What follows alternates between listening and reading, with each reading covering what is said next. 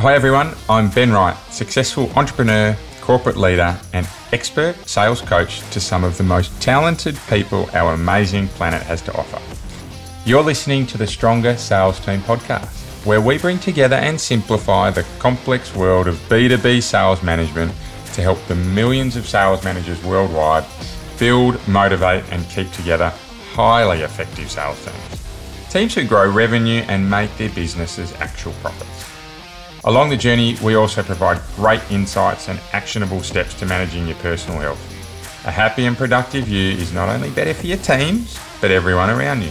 So if you're an ambitious sales leader who wants to build the highest performing and engaged teams, Stronger Sales Teams is right where you need to be. Welcome back to Stronger Sales Teams, the place where we deliver real-world and practical advice to help you develop your superpowered B2B sales teams. So last week we had a great discussion with Mark Stouse from Proof Analytics all about what's changing in the world of go-to-market optimization, and we started to really dive into adversity.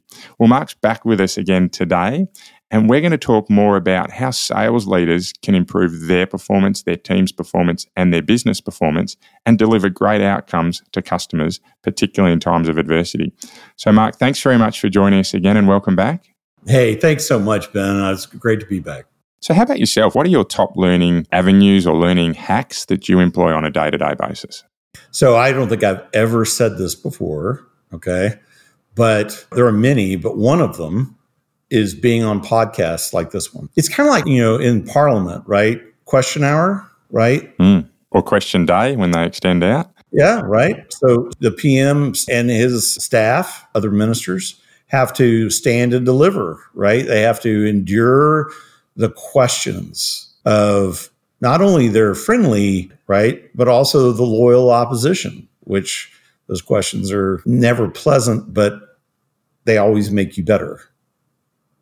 And so I put myself in that place a lot because it keeps the synapses firing, right? And there's kind of like, for me anyway, there's two different aspects of learning. There is learning something new that I didn't know before. And then there's also the assembly of all of these things that I've learned into a cohesive whole that sort of represents a net new learning, right? And a lot of times when I'm doing podcasts or press interviews or whatever, and responding to customer questions and sales calls and, and talking to investors, right? Pieces suddenly fit. They fit together. They congeal together in a way that perhaps I hadn't thought of before. And I don't usually talk about it right then. It's not like, the thought happens and 2 seconds later, it's coming out of my mouth. That's always a dangerous proposition, right? To do that. Freestyling salespeople, one of the most dangerous propositions in the world. Yeah. The sudden idea, right? It's not typically a safe place, right? Well, particularly when you've got a captive audience there waiting to hear it. That's right. So when I have one of those epiphanies, right, I will keep turning it over in my mind. And usually I will start to use it pretty soon thereafter. I mean, for a lot of people, like the classic is, hey, I'm standing in the shower and all of a sudden it all came together in my head. Has that happened to me? Sure. But the way that it normally happens today is in a conversation like this one. So what you're actually talking about is practice, but you're talking about practice in match simulations, in fact, even in real matches, right, where you're not necessarily in the shower, you're not doing case studies in a really safe environment. You're putting yourself out there where you need to be sharp in your thinking and agile in how you communicate. So the result Correct. from this is that by putting yourself into game-like situations as often as you possibly can, you're allowing yourself the practice to be able to consolidate your thoughts. But I think what's also happening, and right now, for example, you're listening to me, that you're able to find yourself in a position where you can consolidate your thoughts. So as leaders, if we are putting ourselves front and center, that might be with customers, that might be with our team, that might be with leaders, that might be with stakeholders or influencers in our industry, we can expect to learn at a really rapid rate. I really like that. How about from a tech point of view or more formal learning? Are there any resources or any types of modalities that you tend to go to learn yourself? Yeah, I mean, my kids, joke all the time that dad doesn't read books, he eats them, right? Because I read excessively, right? And all kinds of stuff. Actually, this is a great example because it will illustrate something in a broader sense as well. So when I'm not doing, proof or my family or whatever, right? One of the things that I'm really into and have been into for a long time from a very scholarly perspective is the study of innovation in pre-Renaissance Italy and Germany. And the reason why I do Italy and Germany is they were both hotbeds of innovation pre-Renaissance. By pre-Renaissance, I mean like the 50 years or so leading up to the formal beginning of the Renaissance. They were hotbeds. But they both did it very, very differently. They thought about it differently. They executed differently, right? So there's a real compare and contrast opportunity from a scholar's perspective. So what happens to most historians, if they're really dedicated with it, is that sooner or later, every historian becomes a futurist. And it's because history does repeat. It's not that it repeats exactly, far from it, right?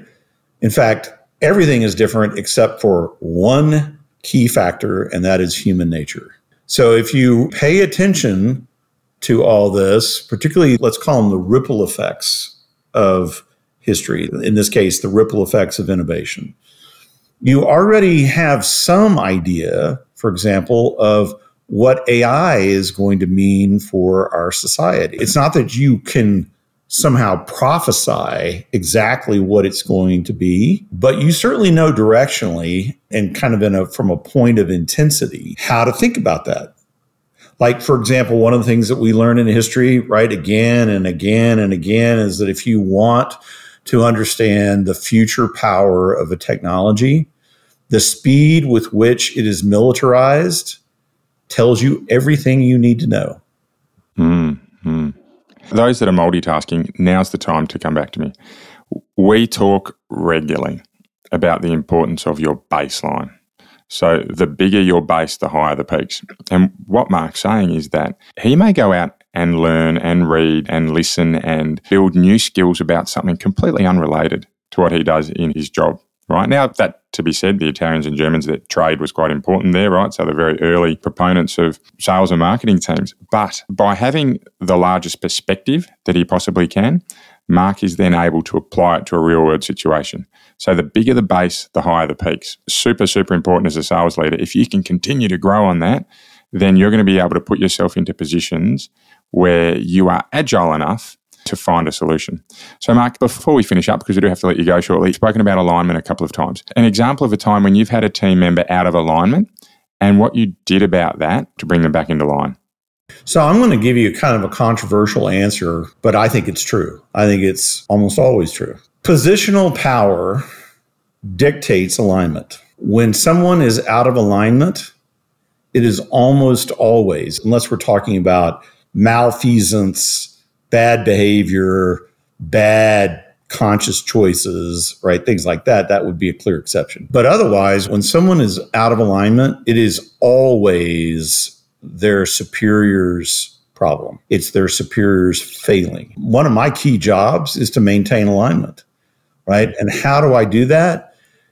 I clearly enunciate expectations.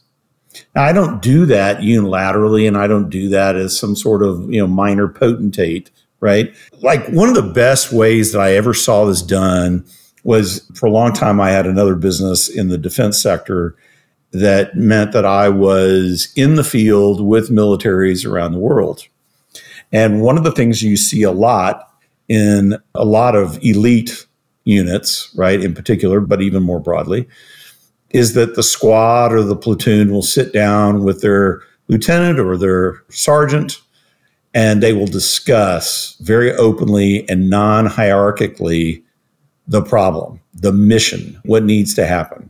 And it's very egalitarian for about 10 or 15 minutes. And then, having taken all the input on board, a decision is made and everybody lines up behind that decision, and now authority matters. So when I'm defining alignment, I go out everywhere, and not just within Proof. I talk to a lot of peers outside and other companies about the issue, whatever it's going on, right? But once we determine what alignment needs to look like and how we're going to understand it and how we're going to measure it and all this, what the expectations are, then if it persists, if the lack of alignment persists, it's almost always my failure to enunciate clearly what's expected, because most people really want to do a good job, right? A really interesting way to look at it. So when you have an employee out of alignment, you're looking inwards at yourself rather than outwards at them. And here's the other thing. Let's just say that the reality is that the person is incompetent in the role.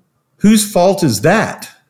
Right? That's my fault. It's our job as leaders. Yeah. We need to either bring them up to speed or exit them from the business. So let's not confuse here, team, positional power being telling people what to do. What we're saying here and what Mark's saying is that positional power means that it's your responsibility to get it right. So it's accountability. Yeah, I love it. And that is a really good way to end today, because for me, that saying, if it's to be, it's up to me, it is in everything that I do.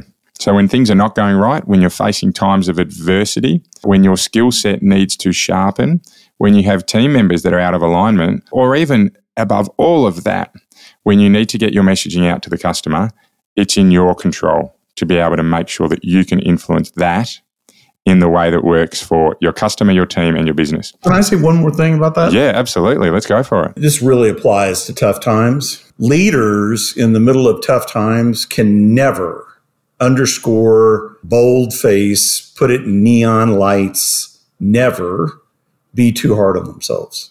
We don't get it right every time, do we? Right?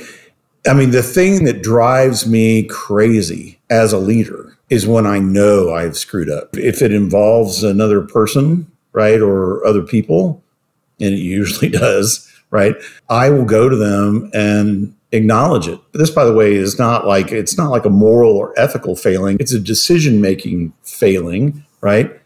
And I will not only apologize, but more robustly, I will say, hey, this is what I have learned from this. Please hold me accountable and please forgive me. Yeah, wow. And I think that is so important, right? Because again, your team wants to know that there is one set of rules and that you're never going to hold yourself to those rules more loosely than the way you hold them to those rules. Yeah.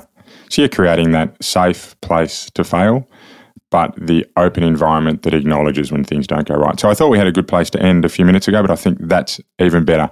Leaders, give yourself a break, give your team a break, but make sure you're continuously improving and driving. So Mark, thank you very much for your time today. Myself, listeners, very, very grateful. If you want to know more about Mark, for me, best place is Proof Analytics. That's Proof, PROOFANALYTICS.ai. Great way to find Mark and what he does out there. Mark, where else can our LinkedIn for sure, right? I mean, I'm very, very active on LinkedIn. You can either PM me or just weigh in a thread and tag me, right? And I will always respond, and I will never pursue you or chase you, right? That's not why I'm on LinkedIn. Yeah, awesome. Well, thank you, Mark. That wraps up today our podcast with Mark Stouse, MD founder of Proof Analytics. It's been a great chat. Really, really grateful. For everyone out there, though, until next time, keep living in a world of possibility and you'll be amazed by what you can achieve.